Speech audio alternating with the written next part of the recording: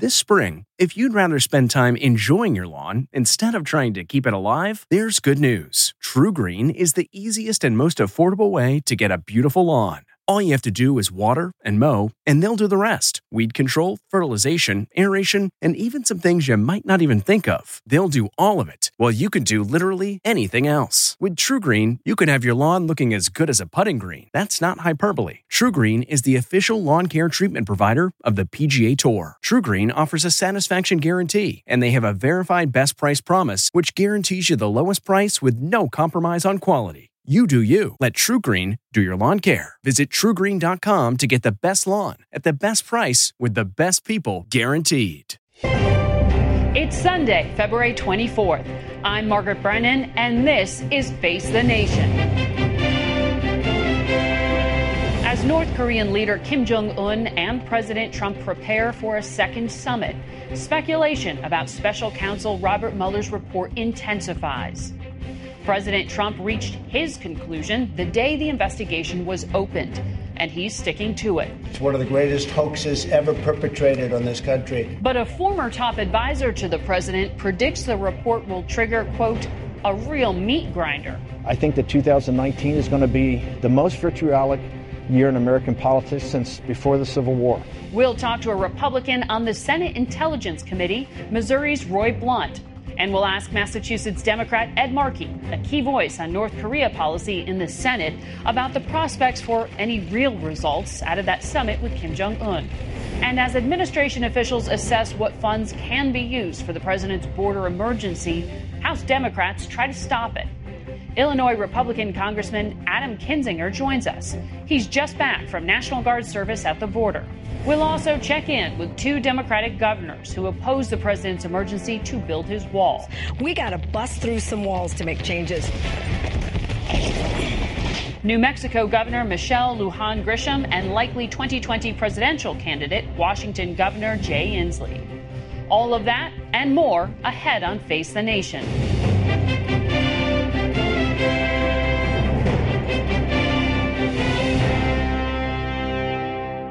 Good morning and welcome to Face the Nation. With the president headed to Vietnam this week, the release of the Mueller report appears to be on hold. But speculation about what's in that report continues. Yesterday, CBS News correspondent Seth Doane spoke with former White House chief strategist Steve Bannon near the Vatican. Bannon, a critic of Pope Francis, was on the sidelines of the papal summit on sex abuse. We'll have a report on that conference later, but first, Seth questions Steve Bannon about the Mueller investigation. I was someone that told the president many times that he should not fire James Comey, that I thought that this collusion investigation was a lot of nonsense and was going to come to naught. Now, I happen to think that the President of the United States, he had full rights and authority to fire Comey. I think you'll see a lot of stuff in the Mueller report. I believe that it'll deal with potential obstruction of justice, and I think it'll come down to decisions that people will think whether the President of the United States, as chief law enforcement officer, has the rights to make those decisions or not. But I've been pretty adamant that the collusion thing to me was always essentially a nothing burger, and that the Comey investigation should have just played out. Looking ahead to campaign 2020, do you think President Trump will see a primary contender? Oh, definitely. I think definitely from the center, from the Republican Party moderates, and from the left of the Republican Party. Can he stand up to that? I think it'll be symbolic. I don't think it'll be serious. I think we have to get through 2019. I think the next 90 days to 4 months is going to be a real meat grinder. I think in what ways? You have the Mueller report coming out. You have what's happening on this investigation on the inaugural committee. You have the Southern District of New York. You have other investigations going on. I mean, the pressure on the president is coming from many different angles. I think you've already seen it from what the Democrats, some of these reports they've been dropping here without telling anybody. I think that now that they control the House, they can weaponize this. They can weaponize the Mueller report. I think that 2019 is going to be the most vitriolic year in American politics since before the Civil War. And I include Vietnam in that. I think we're in for a very nasty 2019. I think what comes down the other side of that, then you can position yourself for 2020. And you think the president can come out of 2019 in a much weaker position? No, I think he comes out in a much more battle-hardened position. I think it's going to be a very tough 4 or 5 months for the president. I think it's for the team around him, but I think it'll get him very focused. You think the RNC is doing enough to protect Mr. Trump? Well, I think the RNC is. Look, I had a good experience with the RNC during the campaign. I'm a little disappointed in 2018. I think the focus should have been on the House. I think there's no reason we should have lost the House. I think the RNC and the Trump campaign should have maniacally focused on the House to make sure we weren't in the situation now with these investigations and with the ability to weaponize the Mueller report. So they have to get better than they were in 18, because 18, I think they let the president down. They got to get better for 20, and I think every indication they are. Bannon also said that as of now, he has, quote, zero doubt that the president will run again. But he stressed that we are about to enter an extraordinary time in American politics. We begin with Missouri Republican Senator Roy Blunt, who sits on the Intelligence Committee, which has been conducting their own investigation into Russian meddling in the 2016 campaign. It certainly feels extraordinary, Senator, in terms of the time we are in. But you heard Steve Bannon there say that he thinks the meat of this Mueller report is going to be about obstruction of justice. Have you felt any pressure from the president when it comes to the Senate investigation?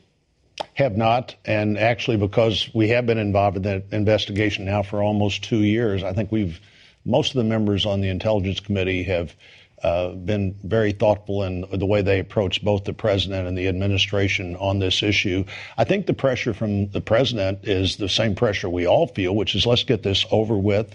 It would have been the reason not to slow down the investigation, as Mr. Bannon said, to change the leaders. But at the same time, when you look at how Director Comey had handled things the previous year with the Clinton investigation, the determination, I'm going to say that she did a lot of bad things, but none of them are worthy of indictment. One of those two things was a mistake, but probably the biggest mistake was not reporting directly to the Attorney General rather than to take this new obligation on himself to decide what was right and what was wrong. So I understand that, but I've always been of the view that anything that slows down the investigation is not a good thing, that we need to get the facts out there, get this behind us in a way that people thought that anybody that should have been talked to was talked to, any question that should have been asked was asked. And we've been trying to do that in the Senate committee, I think, in a very appropriate way. And remember, Cohen, who'll be testifying both to our committee privately and the House, I think, publicly next week. One of the charges against him was lying to Senate investigators when he was asked questions, and that's totally unacceptable. Well, so he lied last time to Congress. He's admitted to that. Why are you having him back, and why do you believe him this time?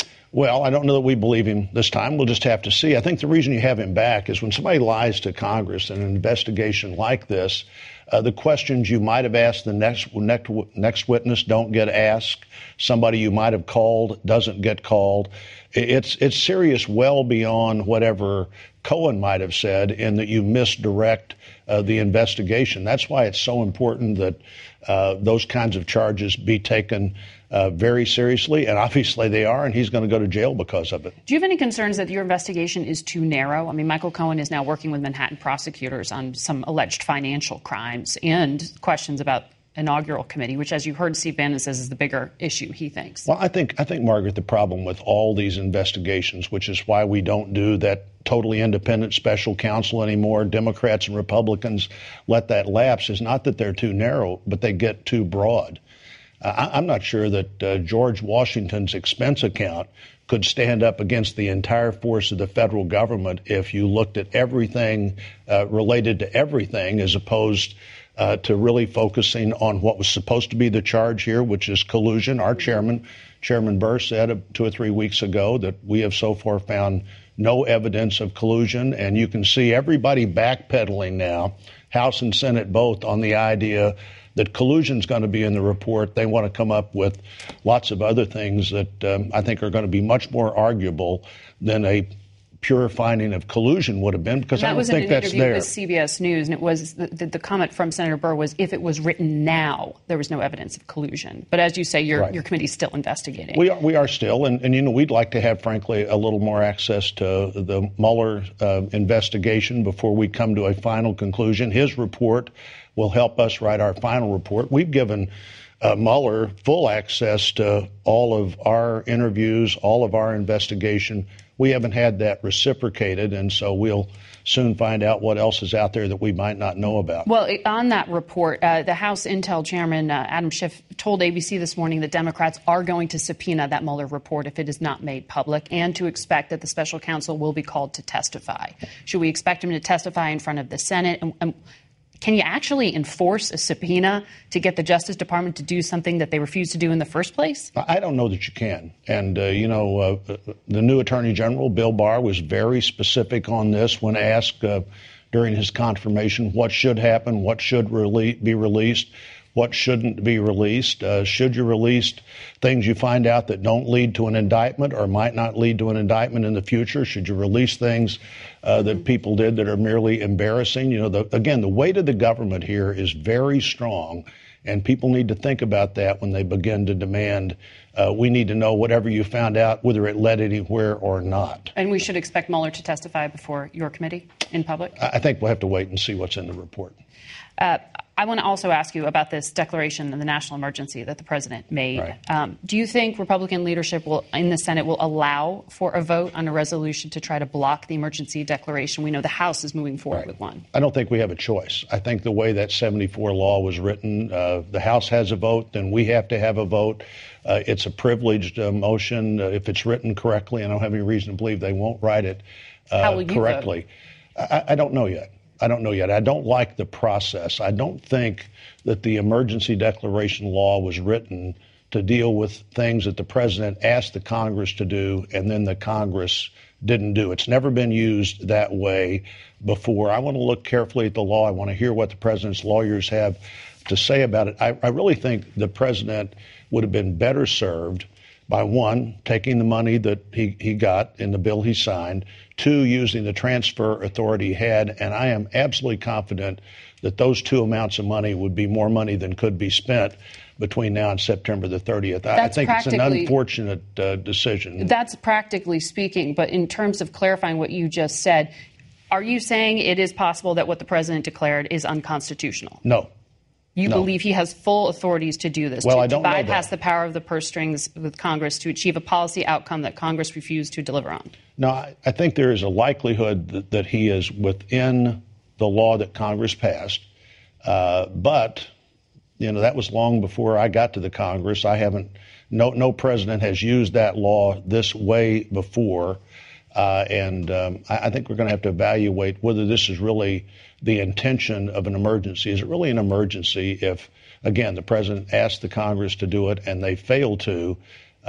That's different than the way this law has been used in the past. So you could vote to try to block the president from moving forward with this emergency. You just haven't decided yet. Is that fair? I think that's fair. It's also fair to understand that the president says he'll veto whatever passes the House and Senate. And so this will be decided in the courts. I think it's highly unlikely that the veto would be overridden in the House and probably not overridden in the Senate, either one. And so it's going to be decided in the courts. And I think it's a significant court decision. Senator, thank you very much. By the way, let me say on this, I do agree with what the president's trying to do here. I just think there is a more likely way to get it done. And it's an important conversation about how our government functions. So I want to turn now to a Massachusetts Democrat, Senator Ed Markey, who is the top Democrat on the Senate Foreign Relations Subcommittee responsible for U.S. policy on North Korea. But before we get there, I'd like you to weigh in on this declaration of a national emergency. Is Congress powerless to stop the president? It's a clear usurpation of congressional authority. There will be a resolution of disapproval, which most likely will pass in the House of Representatives this week. Then it will come over to the United States Senate. It's uncertain whether there are enough. Well, the president says he's going to veto it. And then even if there are a small handful of Republicans who are willing to vote for that resolution of disapproval, the president says that he's going to veto it. And then it will come back to the House and Senate. And I believe it's highly unlikely that there will be 2/3 of the House and Senate who will vote that way, given the base support of the Republican Party for President Trump and his actions. And then it will go to the courts.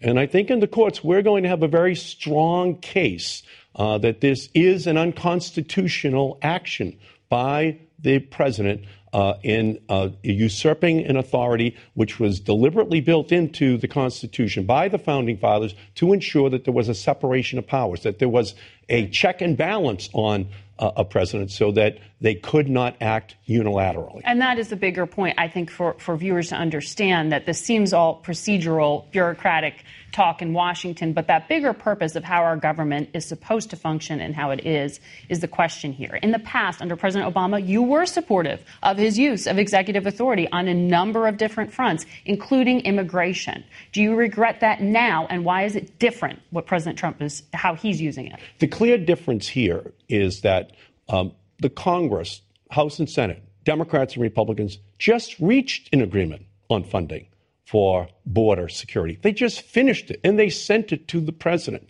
A president cannot use his executive authority, his emergency authority, when none exist, when Congress just finished acting on it, when they provided money for the president to provide additional security along the border. So, no, this is a new area that the president, which President Trump has now entered. It's not Hurricane Katrina. It's not after 9/11. This is something quite substantial, which would have precedential value when a Democrat is president.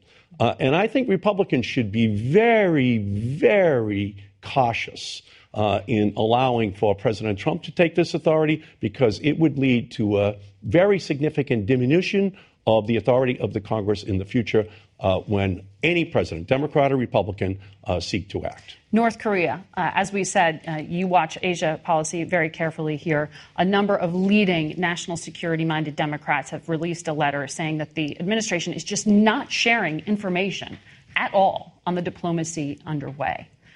What are your thoughts on that? What do you need to know? Well, right now, it's pretty clear that Kim wants to have a personal meeting with Trump, with hopes that he can, in fact, elicit concessions from President Trump that otherwise might not be possible if it was just our diplomats talking one-on-one. So I think there's apprehension, in fact, amongst President Trump's own diplomats heading into this summit. Nothing is clear. And I think as a result, we could run the risk that Kim is given concessions which are not accompanied by real concessions that the United States is receiving in return from Kim and his regime. You're saying the president's going to get played? I think that he has to be very careful going in. He has to make sure. Specifically, what does that mean? What is Congress most concerned about? Is it troops on the peninsula? The president has said he's not looking to withdraw them. Well, he's looking for a declaration to the end of the Korean War. He's looking for other concessions. But I think that in order to be sure that this summit is in fact successful, the president should first return with a codification of the freezing of the missile program and nuclear program in North Korea. That testing should not continue. Second, that there should be a verifiable program of inspection of the entire nuclear program in North Korea. And third, that there should be a roadmap which is put in place to ensure that no concessions made by the United States, for example, in lifting of sanctions, occurs without verifiable evidence that Kim is complying step by step with the denuclearization of North Korea. Very quickly, is there a risk to Democrats weaponizing the Mueller report, as Bannon accused Democrats of doing? The Democrats have a responsibility to make sure that there was not a compromise of the presidential election of 2016.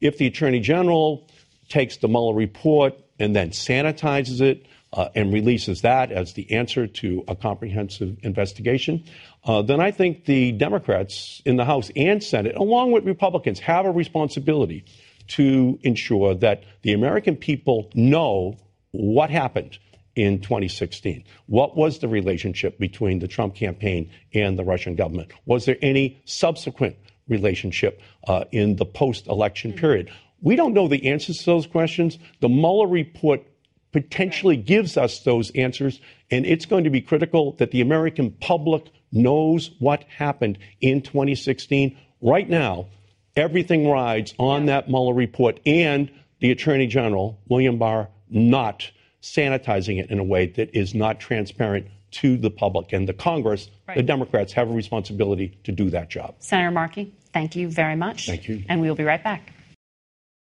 Are you having trouble sleeping? NFL players have been coached. Blue light from smart devices, it can affect your sleep. They'll even wear blue blocker glasses in the evening for improved sleep. Others will try tart cherry juice in smoothies. Not only can it help fight inflammation, but to help you sleep, it's got high amounts of natural melatonin that's beneficial for sleep. The other night, my girlfriend told me I was snoring way too much and even the earplugs weren't helping. So the next day, she took me to a Sleep Number store, because if I was snoring, at least she could get a good night's sleep on a Sleep Number bed. Sleep Number beds allow you to adjust on each side to your ideal firmness, comfort, and support. The Sleep Number 360 smart bed senses your movement and automatically adjusts to keep you sleeping comfortably through the night. With Sleep IQ technology inside the bed, it tracks how you're sleeping so you can know every morning how well you've slept and gain insights for your best sleep. Experience the smart, effortless comfort of the Sleep Number 360 smart bed. Find your competitive edge with proven quality sleep from $999. Sleep Number is the official sleep and wellness partner of the NFL. You'll only find Sleep Number at one of their 575 Sleep Number stores nationwide. Find the one nearest you at sleepnumber.com/cadence. That's sleepnumber.com/CADENCE. Sleep Number.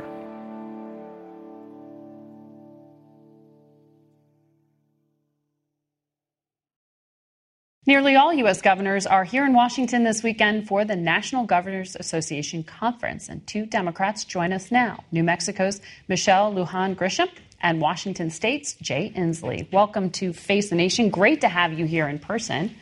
Yes, thank you. Governor, we played that extraordinary video, that you busting through walls here. We know you do not support the president's border wall and his emergency declaration of one. Explain to our viewers why you withdrew the National Guard troops from your border with Mexico. Because as everyone ought to be doing, right, I was on the border and I'm looking and assessing whether or not there's a real emergency or crisis, and there isn't. And the reality is that these troops need to be available when there is a serious issue or an emergency to deal with.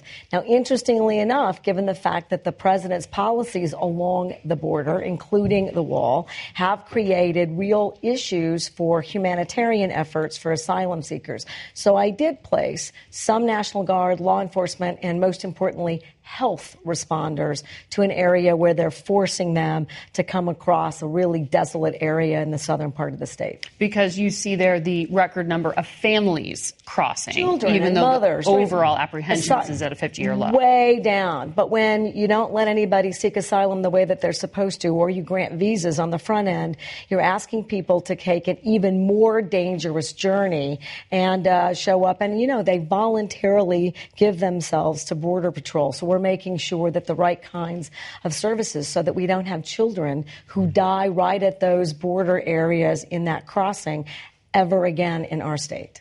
Governor, Washington State has not brought suit against the administration. There are about 16 states that have challenged the president's emergency declaration. Will you? Yes. The moment that the administration jeopardizes any federal expenditure in our state, we will file suit. And we feel good about our chances to succeed. We have done so. I'm proud to be the first governor to sue to stop the Muslim ban. And we are happy, though, of judicial system to rein in this president. Look, I think it is obviously the situation here. We do not have a national security emergency. Donald Trump has a political emergency. That's right. He was unable to get Mexico to pay for his wall. He does not have the support of either party. And the entire U.S. Congress, on a bipartisan basis, have told him his wall is a colossal mistake. He ought to be responding to real emergencies like the forest fires. We just came from a meeting with the cabinet members asking for help with the federal government with our forest fires. And climate change is burning down our forests. That's an emergency where we ought to have the help of the federal government. We don't have it. And the governor pointed out something really important. For my state, it's $150 million that we stand to lose by virtue of his national declaration for an emergency that doesn't exist. And now he's harming our military assets this doesn't make any sense, and it's completely inappropriate to a state like ours. I'll ask you more about what monies he is using, but Governor Inslee, you just said, though, that you would be open to declaring a national emergency based on climate. So how do you define when the president has the constitutional authority to declare an emergency if you say on the grounds of the border crisis, as he deems it, it's unconstitutional? So I believe under our current system of democracy, this action by this president is illegal and unconstitutional. That's what I believe. And I think Republicans ought to stand up on their hind legs, because they took an oath to the Constitution, not to Donald Trump, and reverse this decision. If that doesn't happen, we need the judicial system to reverse this decision. But ultimately, in responding to the climate change emergency, we need to work together, executive and legislative branch. But if there are new rules, the Republicans have to understand that Democrats will play by whatever the rules are, particularly when it comes to climate change. I'm going to come back to that because I can't let it sit there, but we are going to have to take a break. So you got a few minutes to stay with us here, both of you governors, if you would. Stay with us. We hope all of you will, too. We'll be back in a moment. Memories make us laugh and cry. And sometimes cringe when we look back at our fashion choices. But in between flashbacks of bowl cuts and dad jeans, our memories are fading, and so is the old media that holds them. Hi, I'm Adam Baselogger. And I'm Nick Mako, and we're the founders of Legacy Box. Legacy Box is the easiest and safest way to preserve your family memories. Here's how it works. Fill Legacy Box with your outdated media. We professionally digitize and send them back on DVDs, thumb drive, or the cloud. Look, those forgotten home movies, VHS tapes, film reels, and photos are degrading right before your eyes. Experience peace of mind and enjoy reliving the glory days. Join more than 500,000 families who have already trusted Legacy Box. Save your memories today. Visit legacybox.com/save. And for a limited time, get 40% off your order.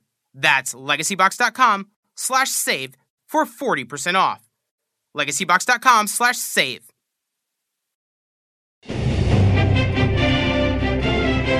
Welcome back to Face the Nation. More now with two Democratic governors, New Mexico's Michelle Lujan Grisham and Washington State's Jay Inslee. Let's pick up where we left off. Governor Inslee, should a president be able to declare a national emergency in pursuit of a policy goal or not? Well, not if it is in clear contravention of the law passed by the United States Congress. There are provisions where emergencies require executive authority, where Congress has not been able to act, where they're out of town, and they need emergency responses.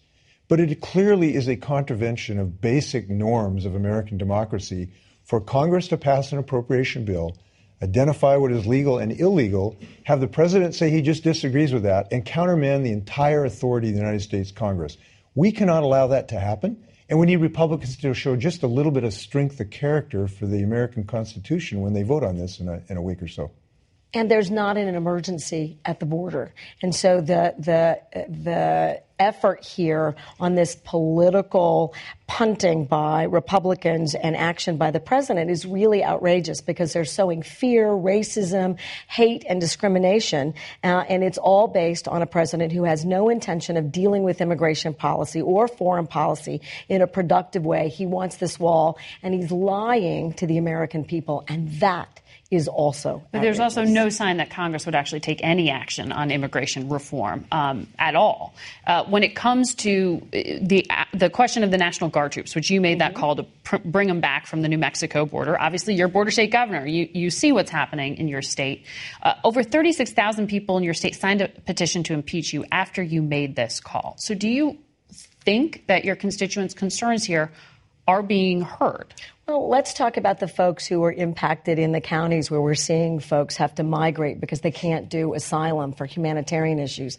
Every single elected official in that county is with us on making sure that we address the problems that they really have: communications, road maintenance, making sure that we're providing health care and health emergency services, giving them law enforcement. And in fact, Congress did do that in both this appropriation bill, and quite frankly, Congress did. It passed a DREAM Act before I was elected to Congress. There's been some meaningful immigration reform. There was meaningful bipartisan negotiation on the USA Act. But all that this administration said unequivocally unless they just get a wall, they're not interested in any of those other policies. And it's really created huge burdens for states like mine to use evidence-based efforts to secure the border and to deal with real issues. Governor Inslee, you are expected to potentially make a bid to be the next commander-in-chief. When are you actually going to make a decision on whether you're running? At the right moment, but it'll be soon. Which is when? And we're happy to talk to you. Just at the right moment, it will be soon. I think you said weeks, not months. We're coming up to another week. Stay tuned. We are, certainly. Are you expecting it this week? It could be as soon as that. And what we are seeing right now, and I've been pleased by what I've been hearing across the country, that people do want a president that will act on a real emergency, which is climate change.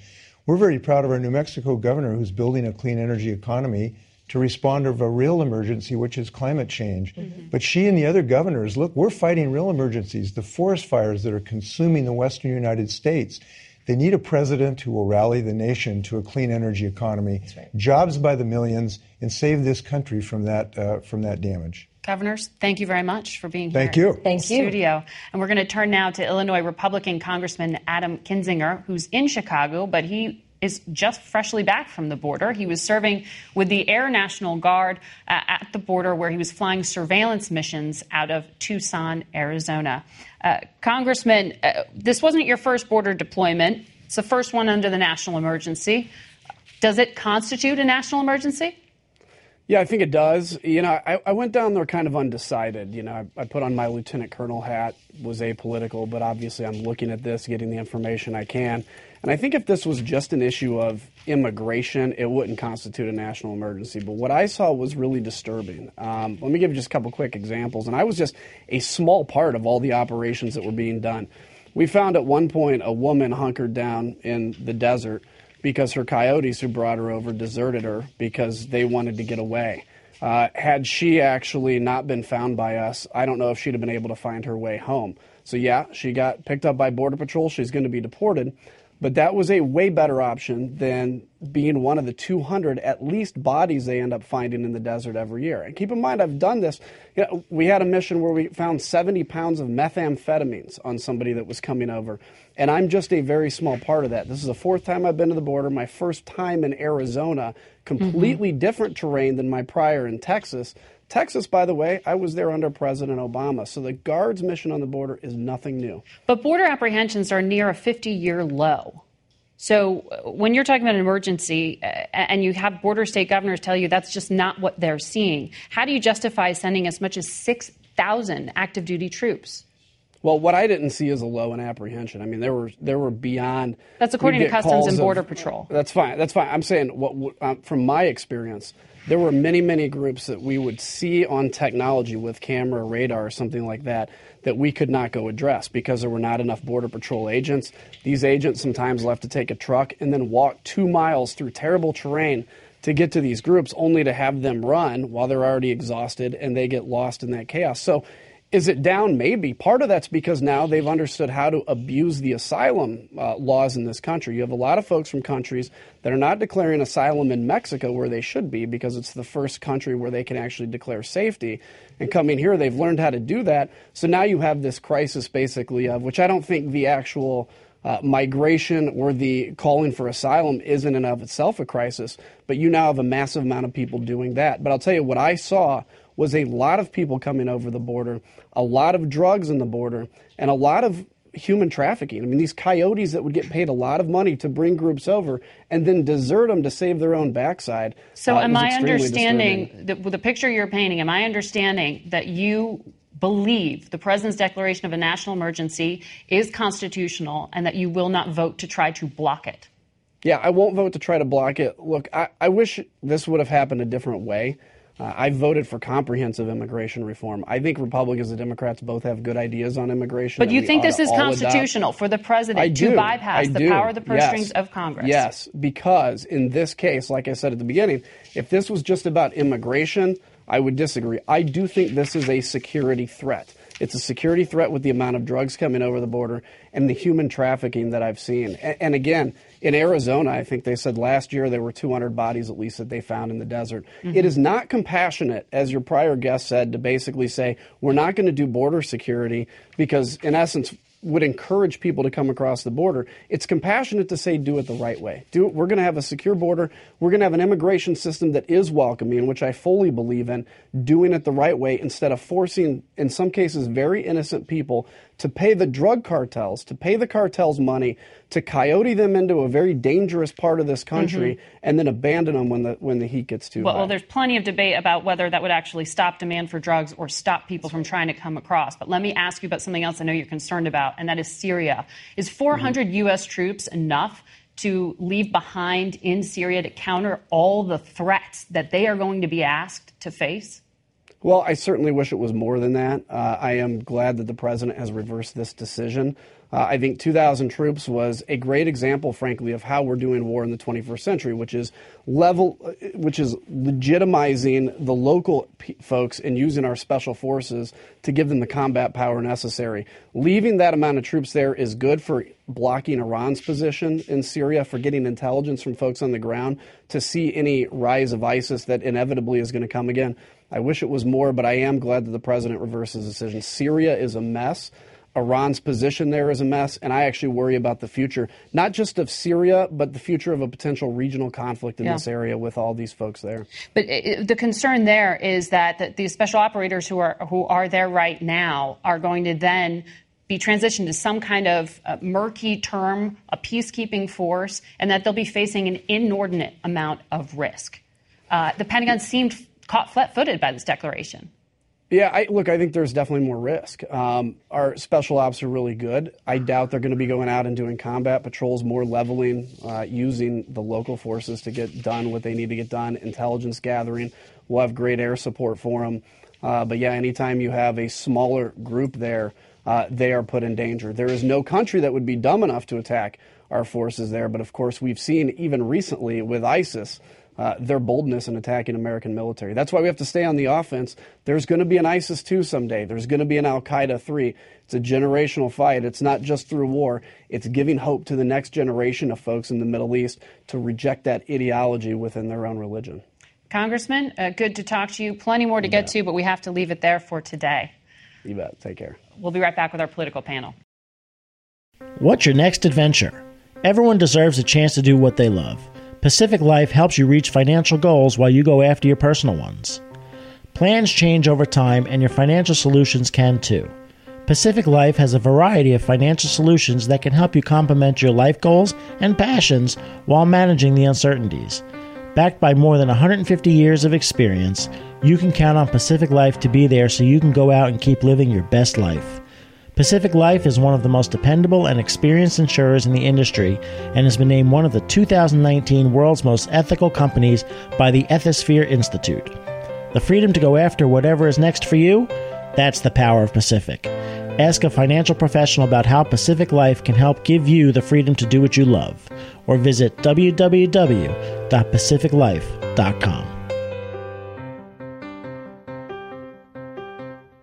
We want to bring in now our panel for some political analysis. Edward Wong is a diplomatic and international correspondent for the New York Times.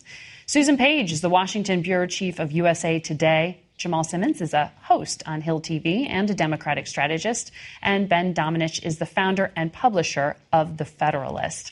A lot to get to with all of you. Susan, 2020 and the picture that we heard, Steve Bannon, the longtime White House strategist and ally for President Trump, really sketched out a number of interesting things, including the fact that he thinks there could be a primary challenger to the president from within the Republican Party. Yes, he said there definitely will. He said it will be symbolic. But, symbolic challenges to incumbent presidents can be really damaging. Ask George H.W. Bush, ask Jimmy Carter, the impact of having a primary challenge, even one that doesn't take the nomination away from you. I think this is a subject that should be probably of more concern to the White House than it is, because there's not really a question at this time that President Trump will retain the Republican nomination. But these primary fights can be brutal. And Ben, you had Governor Hogan indicate that he thinks there should be a primary challenger. Yeah, but I don't think that Bannon is correct about how this would play out. The fact is that unlike a situation with George H.W. Bush, polling consistently shows that the Republican Party is overwhelmingly in favor of the president, that they back him overwhelmingly. Sure, there could be a symbolic challenge in some way, but there's unlikely to be one that could get between the president and the base of the Republican Party, which is why Pat Buchanan's challenge, for instance, in 92 was so damaging to President Bush. Yeah, here's what's so weird about it to me, right? Usually when somebody runs against an incumbent president, they run from the ideological fringe of that party, or the ideological wing of that party, right? Ted Kennedy ran from the liberal left. Pat Buchanan ran from kind of the Trump right is really what it is, right? But this would be kind of a centrist challenge to a president. I don't know that we've ever seen someone run from the center against a president. What may occur is that person's job may be to help organize who the anti-Trump forces are inside the Republican Party and identify that person for the Democrats, that those may be potential Democratic voters that could be won over. And then there's the question for the Democrats of where's your center, right? Yeah. Because we haven't seen Joe Biden, who's expected to declare jump in, or any of the other names. You had Governor Inslee here saying, oh, maybe this week I'll make a decision. And you have that extraordinary Time magazine cover this week reflecting what we're seeing, which is just about everyone is running. What do you make of the field? Where is the center? Well, here's why Democrats should be thankful to Bernie Sanders, because Bernie Sanders showed that there was a real passion on the Democratic left to find somebody who was going to not argue about how much we should cut taxes for the wealthy, but maybe we should be raising taxes on the wealthy, or maybe we should be trying to figure out how do we cover more people with Medicare or get more expanded daycare. So he's opened up that entire lane. Now, what could also be true is, Facebook wasn't the first social media company. There was MySpace and there was Friendster before that.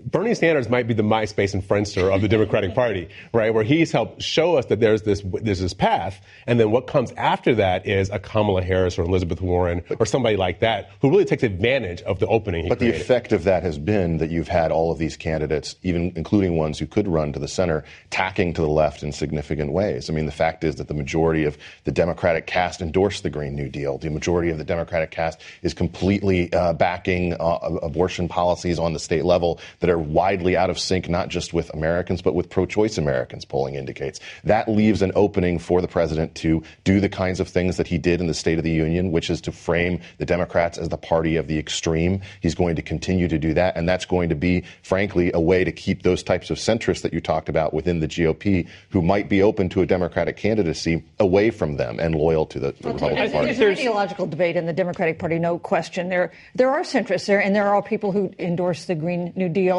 But one thing that unites the Democratic Party is that they want to win in 2020. And when you go out and talk to voters, there is no issue that they care about more than that one. Ed, I want to ask you, one thing that we see lacking on many of the resumes of the candidates is foreign policy experience. You haven't heard a lot of views of what they think America's role in the world should be. Crisis in Venezuela is sort of forcing people to take a stand. Possibly this North Korea summit may force some of these candidates to describe foreign policy. What is it that you're seeing out there? Well, I think that there are certain issues that candidates will be forced to address.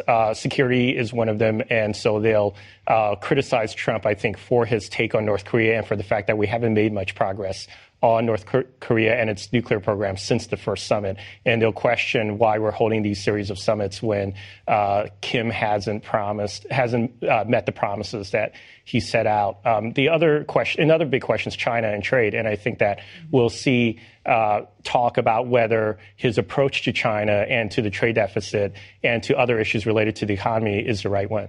And you have that March 2nd deadline looming right. in terms of the president ramping up tariffs potentially, and that extraordinary exchange in the Oval Office where you saw a divide between the president and his chief negotiator over laying out the terms in front of the Chinese. Right. My read on that was that Lighthizer, the chief negotiator, is nervous that the president will undermine the American negotiating position by pushing back on the idea of what an MOU means. I think memorandum of understanding. Right, and I think there is debate among experts about whether the president's right or whether Lighthizer was right in that.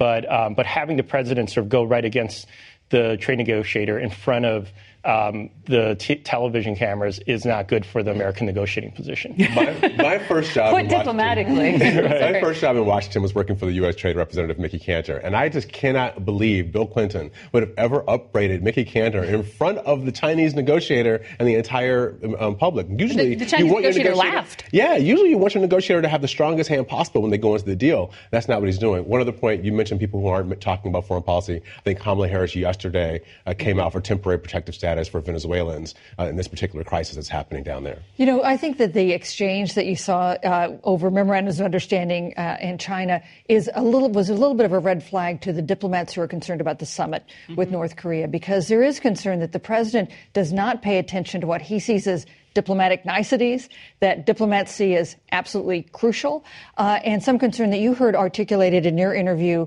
with Senator Markey, that he will agree to a deal that looks good in the moment, helps him in the moment, but isn't really sustainable, doesn't have verification, offers the North Koreans too much for what they give us. This might be a sign of something to come. The North Koreans are not going to give up their nuclear program. They just aren't. You agree with U.S. intelligence, then? I mean, the thing to understand is just that, I mean, you can, when it comes to this summit, you can take the under. This is not going to be something that produces a massive breakthrough. It is going to be something that is going to be spun in the public, in a lot of different ways.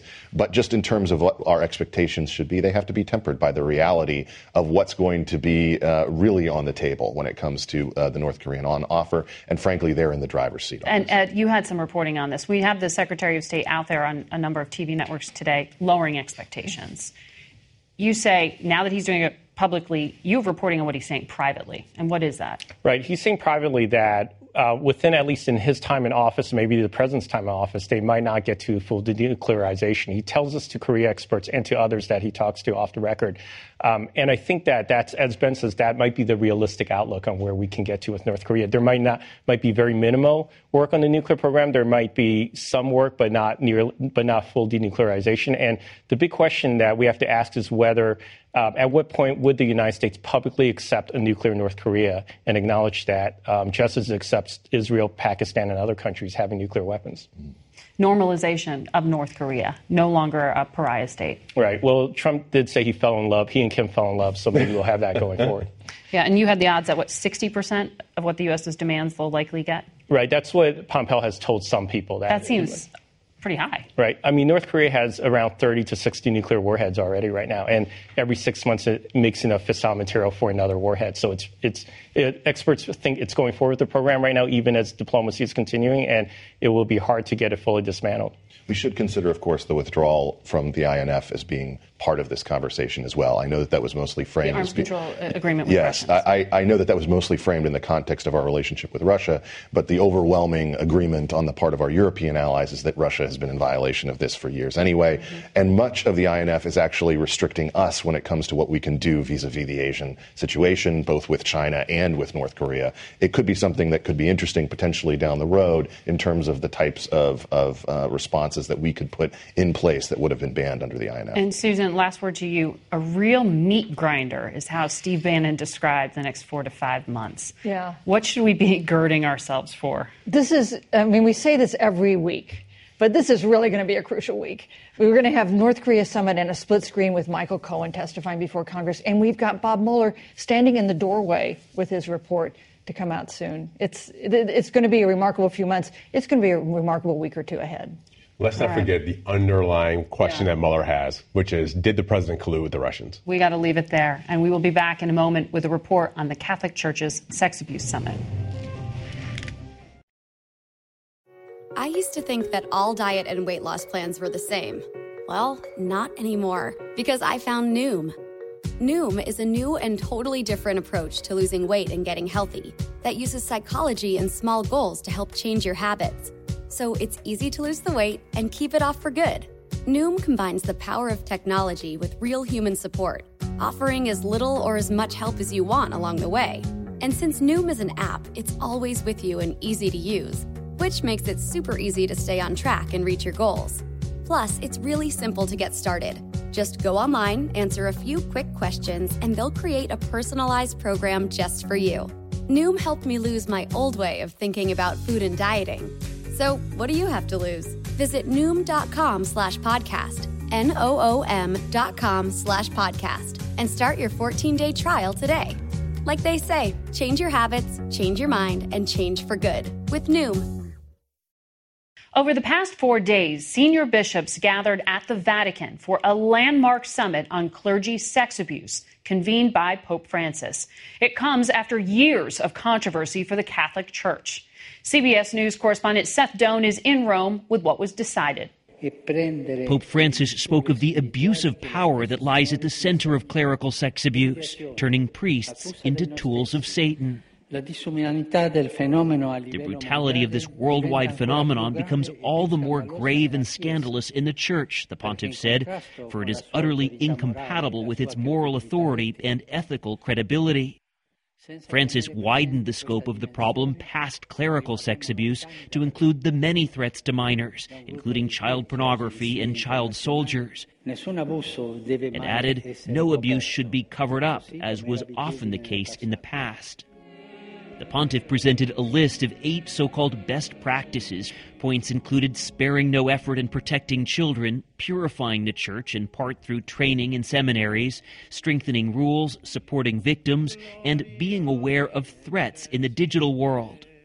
The Pope's speech today, can you give it a grade? Disappointing. Incomplete. I was hoping for something more pastoral, something more forceful. Father Thomas Reese is a senior analyst with Religion News Service. Did we learn anything new, anything concrete in this? I don't think that people in America, if they looked at the speech, would find anything new. Remember, this meeting was primarily focused on parts of the world where they don't think they have a crisis. Rules are already in place for priests, so one of the big questions here was how to close the loopholes in laws for the higher-ranking bishops, accused, among other things, of carrying out or covering up abuse. How do we hold accountable bishops? That's what American people are. Where's the system? How do we punish bishops that don't do what they're supposed to do? Do we have any new answers? Not at this meeting, not yet. All along, Margaret, the Vatican has stressed that follow-up will be key. And in a press conference this afternoon, they told us to expect some more details in the coming weeks, including a document written by the Pope and a handbook for bishops about how to handle cases of abuse. Seth Doane in Rome. That's it for us today. Thank you for watching. I'll see you this week for North Korea summit coverage from Vietnam. For Face the Nation, I'm Margaret Brennan. Today's guests were Missouri Republican Senator Roy Blunt, Massachusetts Democratic Senator Ed Markey, Republican Congressman Adam Kinzinger of Illinois, and Democratic Governors Michelle Lujan Grisham of New Mexico and Jay Inslee of Washington State. The executive producer of Face the Nation is Mary Hager. This broadcast was directed by Allison Hawley. Face the Nation originates from CBS News in Washington. For more Face the Nation, we're online at facethenation.com, and you can... If you like Face the Nation with Margaret Brennan, you can listen early and ad-free right now by joining Wondery Plus in the Wondery app or on Apple Podcasts. Prime members can listen ad-free on Amazon Music. Before you go, tell us about yourself by filling out a short survey at Wondery.com/survey. Save on Cox Internet when you add Cox Mobile and get fiber-powered internet at home and unbeatable 5G reliability on the go. So whether you're playing a game at home, yes, goal, or attending one live, you can do more without spending more. Learn how to save at Cox.com/internet. Cox Internet is connected to the premises via coaxial cable. Cox Mobile runs on the network with unbeatable 5G reliability as measured by Ookla LLC in the U.S. 2H 2023. Results may vary, not an endorsement. Other restrictions apply. Hi, this is Jill Schlesinger, CBS News business analyst, certified financial planner, and host of the Money Watch podcast. This is the show where your money is not scary and it's not boring. It is a show that's all about you. It's your questions that make it possible for me to provide unconventional and entertaining insights on your money and maybe more importantly, on your life. I'm going to be your financial coach, someone who brings common sense and an insider's perspective on how to manage your money and your emotions. And I promise we are going to have a little bit of fun along the way. Have a question from retirement to career changes to college funding? Just send us an email at askjill@jillonmoney.com. Follow Money Watch wherever you get your podcasts. You can listen ad-free on the Amazon Music or Wondery app.